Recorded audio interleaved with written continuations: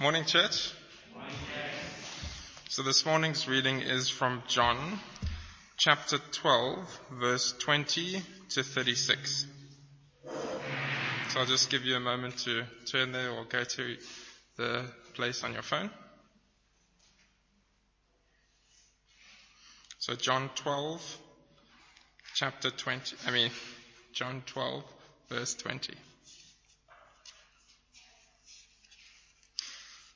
Now there were some Greeks among those who went up to worship at the festival. They came to Philip, who was from Bethsaida in Galilee, with a request. "Sir," they said, "we would like to see Jesus." Philip went to tell Andrew. Andrew and Philip in turn told Jesus. Jesus replied, "The hour has come for the Son of Man to be glorified. Very truly I tell you, unless a kernel of wheat falls to the ground and dies, it remains only a single seed. But if it dies, it produces many seeds. Anyone who loves their life will lose it, while anyone who hates their life in this world will keep it for eternal life. Whoever serves me must follow me, and where I am, my servant also will be. My Father will honor the one who serves me. Now my soul is troubled. What shall I say? Father, save me from this hour? No, it was for this very reason that I came to this hour. Father, glorify your name." Then a voice came from heaven. "I have glorified it, and I will glorify it again." The crowd that was there and heard it said it had thundered. Others said an angel had spoken to him. Jesus said, "This voice was for your benefit, not mine. Now it is time for judgment on this world. Now the prince of this world will be driven out, and I, when I am lifted up from the earth, will draw all people to myself." And he said this to show the kind of death he was going to die. The crowd spoke up. "We have heard from the law that the Messiah will remain forever. How can you say the Son of Man must be lifted up? Who is this Son of Man?" Jesus then told them, "You are going to have the light just a little while longer. Walk while you have the light, before darkness overtakes you. Whoever walks in the darkness does not know where they are going. Believe in the light while you have the light, so that you may become children of the light." When he had finished speaking, Jesus left and hid himself from them. This is the word of the Lord.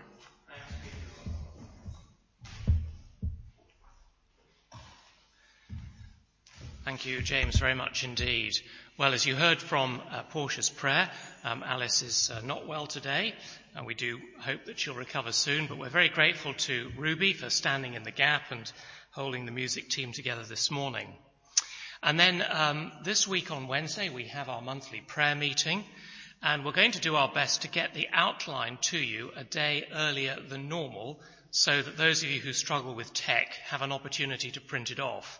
So please can you send me your personal prayer requests by tomorrow evening at the latest, and that way we can get the outline to you on Tuesday, which gives you 2 days to print it off before we gather for our prayer meeting over Zoom on Wednesday at 7:15. Good. Well, I do hope you've got your Bible open or your phone at the right place. John chapter 12 and verse 20. And let's ask for the Lord's help as we come to this great passage together under the title, 4 Cross Words. Well, Heavenly Father, we do thank you and praise you for the tremendous privilege of an open Bible. We do think of those many peoples around the world for whom that is a sheer impossibility. Help us therefore not to take it for granted. And now what we know not will you teach us, what we have not will you give us, and what we are not will you make us. And we ask it for Christ's sake. Amen. Well, this week I read about a Muslim in Africa who became a Christian. Some of you, I think, know from personal experience that there are places in Africa where that would be a life-threatening decision. And maybe that was the reason why some of his friends asked him, well, why have you become a Christian? And he answered like this. He said, well, suppose you were going down the road and suddenly the road forked in two directions. You didn't know which way to go. And there at the fork were two men.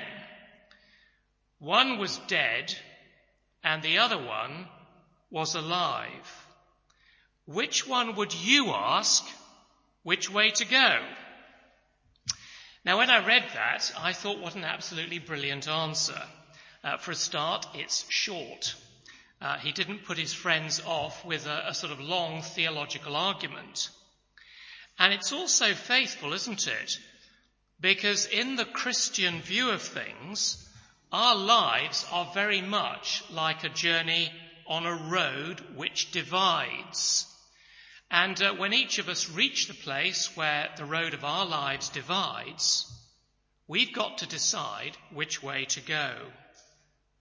And his answer was also personally challenging. So when this man's friends reached that fork in the road of their own lives, were they going to ask a dead prophet, or were they going to ask the living Lord?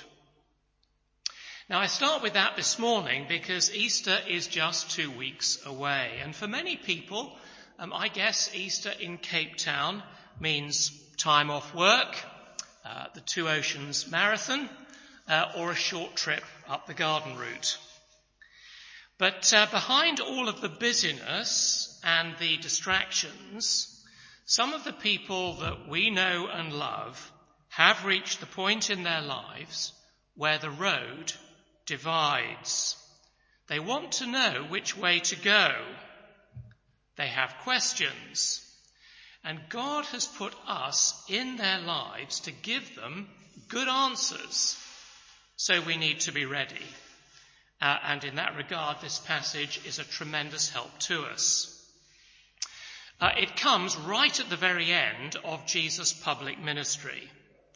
It's one of the most profound and probably demanding passages in the whole of John's Gospel. But don't let that put you off. Because here Jesus tells us very important things about the significance of his death on the cross that we don't find quite so clearly anywhere else. So just glance with me, please, at verse 33. Verse 33. Jesus has just given a fairly tightly packed speech. And then John gives us his own editorial comment. He says, Jesus said this to show the kind of death he was going to die. In other words, if we want to understand how Jesus understood his own death, well, we've come to the right place. Because in this passage, Jesus himself tells us. So here then are 4 words about the cross from the lips of Jesus. And it's my prayer that as we look at this, that we would use these words and the realities they describe to stimulate and to challenge the thinking of our friends and family over this Easter period. And the first thing we learn, which I hope will appear on the screen, is that the cross was in God's timetable. The cross was in God's timetable. Come with me to verse 23. Jesus says, "The hour has come for the Son of Man to be glorified." Now, throughout this book, Jesus has been preparing us for his hour. Now, that's the first word about the cross.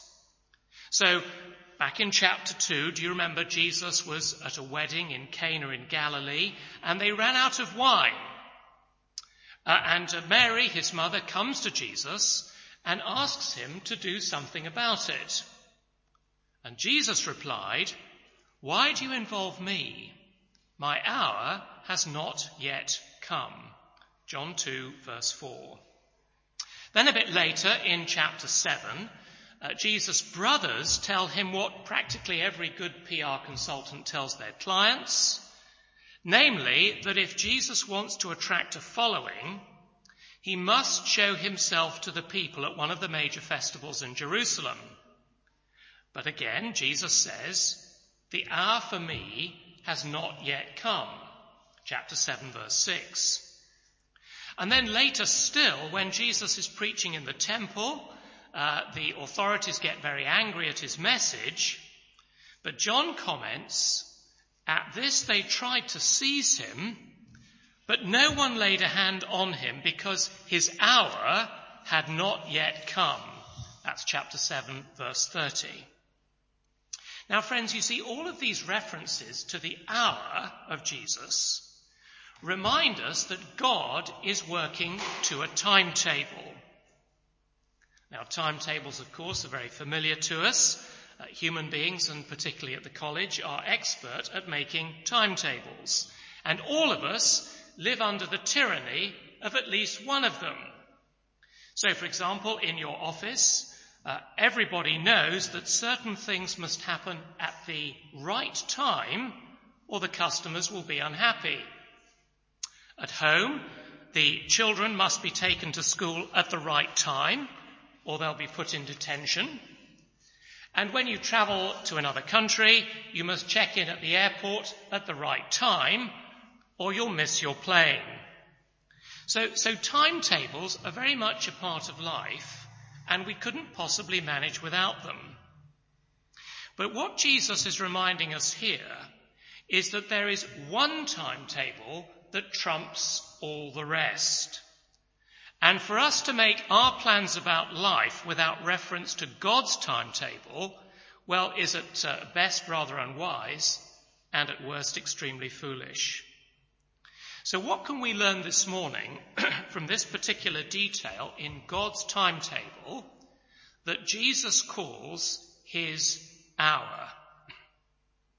Well, as we've already seen throughout the gospel so far, the hour has been not yet.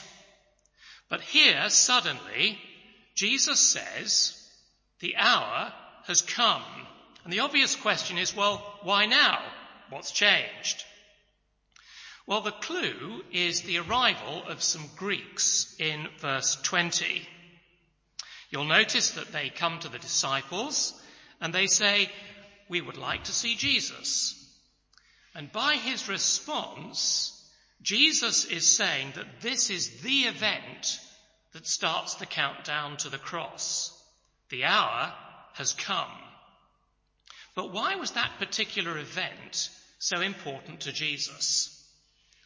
Well, John tells us that these Greeks had come to worship at the Passover feast. So what I want you to do is to put yourself into their shoes for a moment.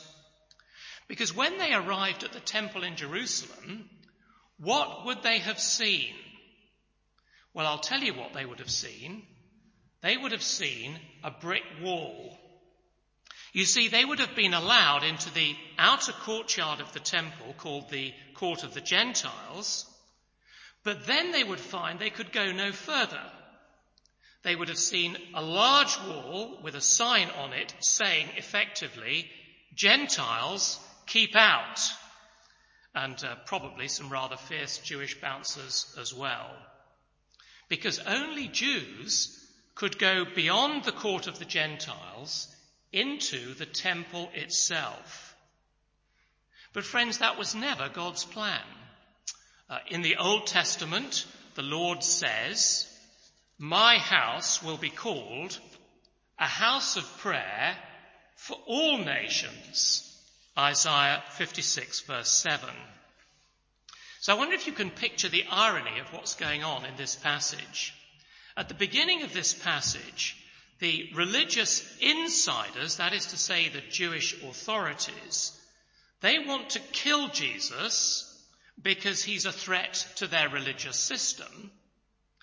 But the outsiders, the Greeks, want to worship God and they can't. Do you see the tension? And when Jesus says the hour has come, he's saying that's all going to change. My death will mean the end of formal, exclusive religion as the only way to God. And instead, my death will mean access to God for everybody who follows me. Now, I wonder if you've thought about the death of Jesus in those terms before. Have you submitted your own priorities in life to God's timetable? That's the first thing this morning. The cross was in God's timetable. Then the second thing that we learn here is that the cross reveals God's character. One of the most striking insights into the meaning of Jesus' death is given to us in verse 28, where Jesus prays, have a look at it, Father, glorify your name. You see, more than anything else, Jesus wants his death to bring glory to God. So glory is the second cross word in our passage this morning. And in order to understand what Jesus is asking, we need to know what the Bible means when it talks about the glory of God. So keep one finger in John chapter 12 and turn left in your Bible to Exodus chapter 33. Exodus chapter 33 and verse 18. Now, while you're turning there, let me tell you that the situation in Exodus 33 is that, like so many other people today, Israel has forgotten how God rescued them and has been worshipping an idol, a golden calf. And all that they deserve at this point in the story is to bear the full force of the wrath of God. But Moses has been pleading with God on their behalf not to destroy them, but still to go with them into the promised land. We'll pick it up at verse 18. Then Moses said to the Lord, "Now show me your glory." And the Lord said, "I will cause all my goodness to pass in front of you, and I will proclaim my name, the Lord, in your presence. I will have mercy on whom I will have mercy, and I will have compassion on whom I will have compassion. But," he said, "you cannot see my face, for no one may see me and live." Now, friends, what those verses are doing is laying out for us the problem at the very heart of man's search for God. Because ever since Adam and Eve were banished from the garden, men and women have been trying to find a way back to God. I mean, we all of us, whether we acknowledge it or not, want a relationship with our Creator.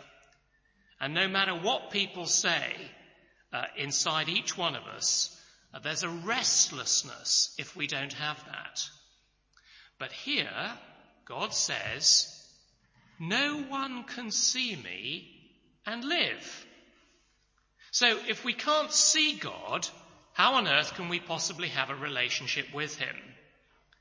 And the answer from the book of Exodus is that although we can't see God face to face, apparently we can see his glory.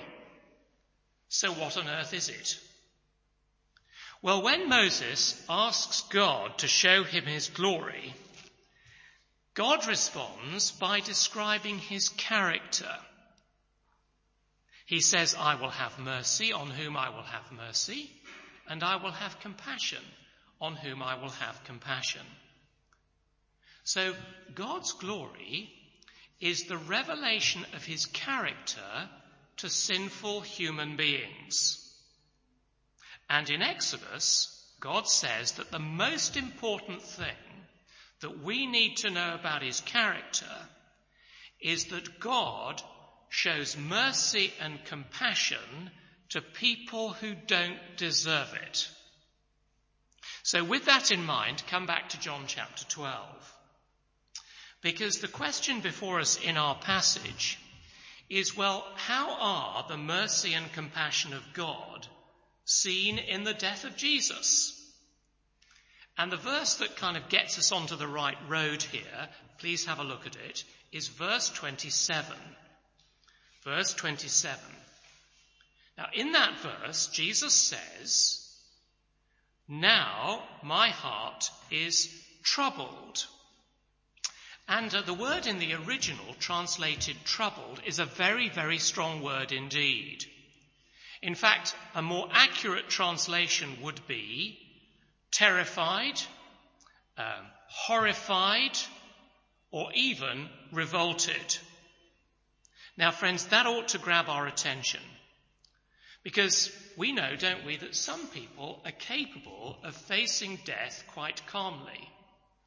I guess all of us have perhaps read stories or maybe seen films of soldiers facing death courageously and even calmly. And maybe some of us know family or friends with a terminal illness who face death with no obvious sign of the terror or the horror that Jesus talks about here. So think about this. John has already told us how Jesus has done a whole lot of things that no one else could possibly do. He's fed the multitude, he's healed the sick, he's even raised the dead. But as he prepares to face his own death, Jesus is horrified. Now, why is that? Well, it's because Jesus knows that in his death, he's going to be rejected by the Father, and that he must face his holy and terrible wrath against all the sin and all the rebellion of all humanity. Now, how is that glorious? Well, it's glorious because Jesus did it for us. And you see, when God opens my eyes to see that Jesus has taken the wrath of God for me, that instead of the wrath and the destruction I deserve, God has shown me mercy and compassion, well, then I can only respond in worship and praise. No other response is actually possible. And friends, when that happens, God is being glorified. Now, my question for you this morning is, does that describe your experience? Has there ever been a time when you came to realize that you deserve only the wrath of God and nothing more? Because, my friend, if you've never actually had that realization, you are not yet a Christian. You see, salvation is a personal thing. The New Testament says, I can only call myself a Christian if I have first been brought face to face with the awful prospect of God's wrath to me personally, and then understood that the cross is God's offer of mercy and compassion to me personally.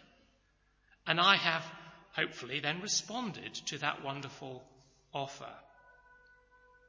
So the cross reveals God's character. That's our second thing.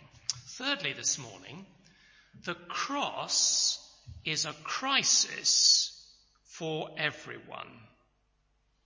Look at verse 31. In verse 31, Jesus says, "Now is the time for judgment on this world. Now the prince of this world will be driven out." So our third crossword is the word judgment. And the word for judgment in the original language gives us our English word crisis. Now, the media, I'm sure you know and would agree with me, is constantly reminding us that we're facing more crises in the world than ever before.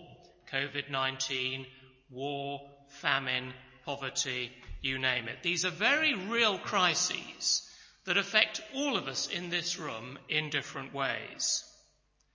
But when Jesus describes his death as judgment on the world, what he's saying is, my death is the critical event in human history. It's actually the ultimate crisis facing every man, woman, and child in every generation. Now, what does Jesus mean by that? How can something that happened 2,000 years ago possibly be a crisis for you and me this morning? Well, it's a crisis in two senses. First, Jesus' death forces us to make a decision. So remember, will you, that Jesus came not just as God's representative to us, but also as our representative before Almighty God. You got that clear in your mind? And his death is judgment on the world in the sense that either we accept his death as our representative, that in the language of verse 24, that he is the kernel of wheat that dies to give us life and we're pardoned, or we reject it and we face the consequences. But friends, you see, unlike all of the other crises that I mentioned a moment ago, this is a crisis that each one of us has to face on our own. You see, in all of the other crises we're so familiar with, just think about this. There are big institutions out there working away on our behalf to find a solution. It might be the World Health Organization, or NATO, or the United Nations. But you see, the death of Jesus is a crisis that each one of us must face on our own. There are no government agencies doing it for us. And we've got to decide whether we're going to accept what God has done for us in Christ by honouring him as our Lord and Saviour, or whether we're going to continue on our own way. Because, friends, you see, this is the exact place in the road of our lives where the road divides. The judgment that you and I face on the last day is determined by the decision we make about the death of Jesus right now. Now is the time for judgment on this world. It's an entirely personal decision. Have you made that decision yet? Then secondly, Jesus says that his death has broken Satan's rule over our lives. Just look at the second half of verse 31. Jesus says, now, i.e. when he goes to the cross, the prince of this world will be driven out. Prince of this world is the devil. Now, friends, that's wonderful, wonderful news. Yes, it is. But we must get the balance right. Because although Satan has been defeated, he's not yet been destroyed. And the New Testament everywhere warns us that he's prowling around like a lion, looking for people to destroy by turning them away from making a decision about Jesus. But his defeat has already happened, and that defeat has got real significance for Christians today. So just to show you what that significance is, please turn to Hebrews chapter 2. The letter to the Hebrews, chapter 2.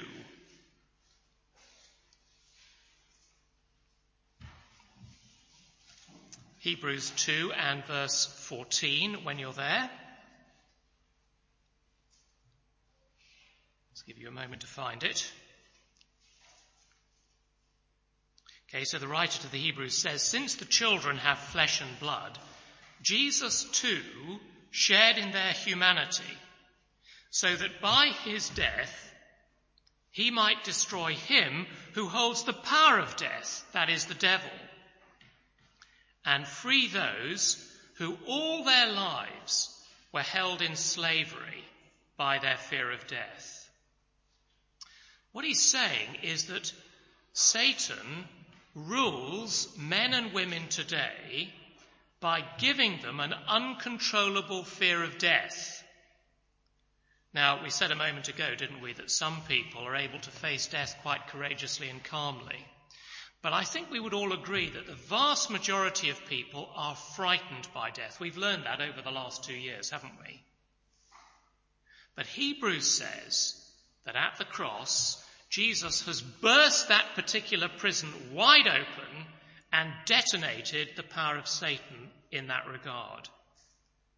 So, friends, if you're a Christian, Jesus wants you to know that instead of something to be terrified of, you should think of death as a gateway into the presence of God. That's how we should think about death. And if we do, it's got profound implications for the way that we live. Let me give you an example from history. In the first 3 centuries after the Lord Jesus walked on the earth, there were a regular sort of series of plagues far worse than COVID-19 sweeping through the Middle East. And inevitably, cities were always the worst affected places. And whenever a plague struck a city, there was total panic and nearly everybody ran away and left. Everybody, that is, except the Christians. And the non-Christian writers at the time were so gobsmacked by that most of the information that we have about that period of history comes from them. Because they simply could not believe that the Christians would stay behind to look after the sick and the dying, constantly at risk of contracting the plague themselves. Now, of course, the Christians weren't stupid. They understood perfectly well the risks that they were taking, and many of them did indeed die. But unlike everybody else, you see, they were not afraid of death. And the result of that was that through their witness, a huge number of people became Christians and joined the church. Now, the point is, you see, you can't live like that unless Jesus Christ has set you free from the fear of death.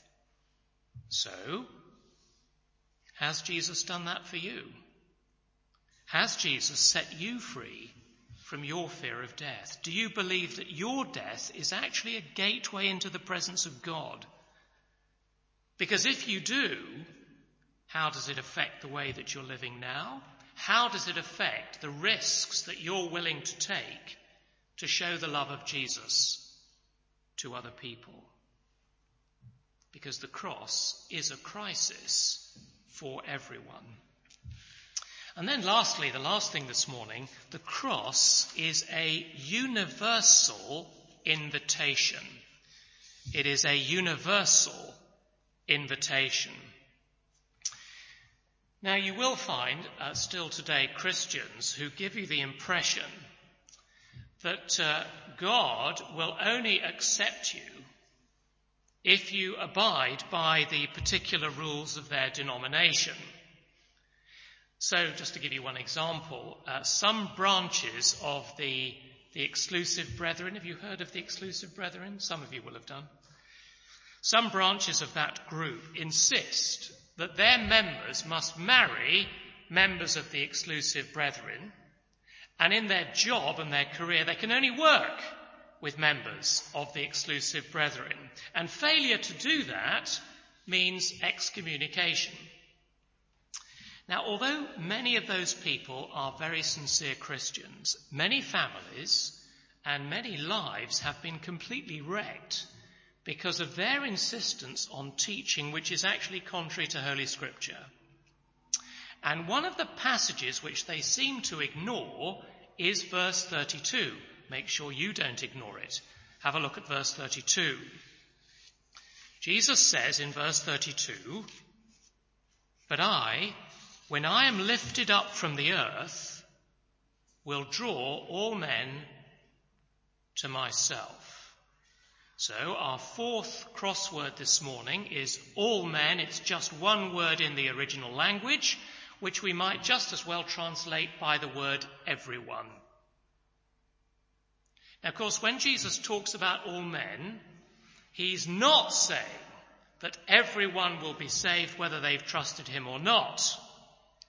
No, what he is saying is that when he's lifted up on the cross with his arms nailed wide open, he is inviting everyone, irrespective of their racial background, irrespective of their religious background, irrespective of their personal track record and how they've lived, he's inviting them to come to him and to receive forgiveness and become children of God. So, friends, it's an invitation. The cross is an invitation that is open to everyone.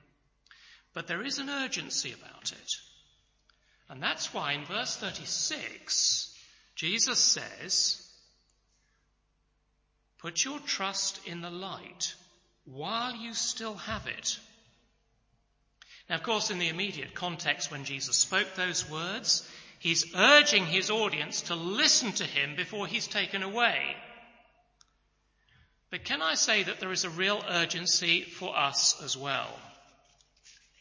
You see, after the service, you will leave this building and you will go home. And within half an hour, you will have forgotten most of what's been said in this building this morning. If you're not yet a Christian, that is an extremely dangerous place to be. So I want to close by sharing with you what one of my favourite commentators on John's Gospel says about verse 36, and I hope that Sebastian will put it on the screen for us. There it is. Bruce Milne says, "The implications of turning away from the light of God are terrible in the extreme, and Jesus is concerned that people be clearly aware of them. We are certainly authorized to bear witness with full hearts to the completeness of the salvation which Christ has won for sinners, and the joys beyond compare which await those who cast themselves on his mercy.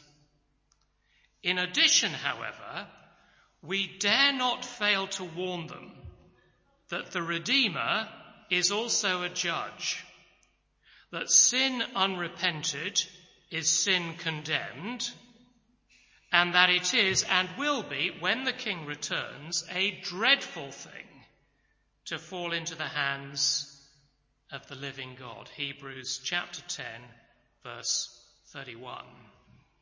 So if you're not sure this morning where you stand, I do want to urge you not to leave church today without doing something about it. Come and talk to me. Come and talk to one of the team. Whatever you do, don't put it off. Let's pray.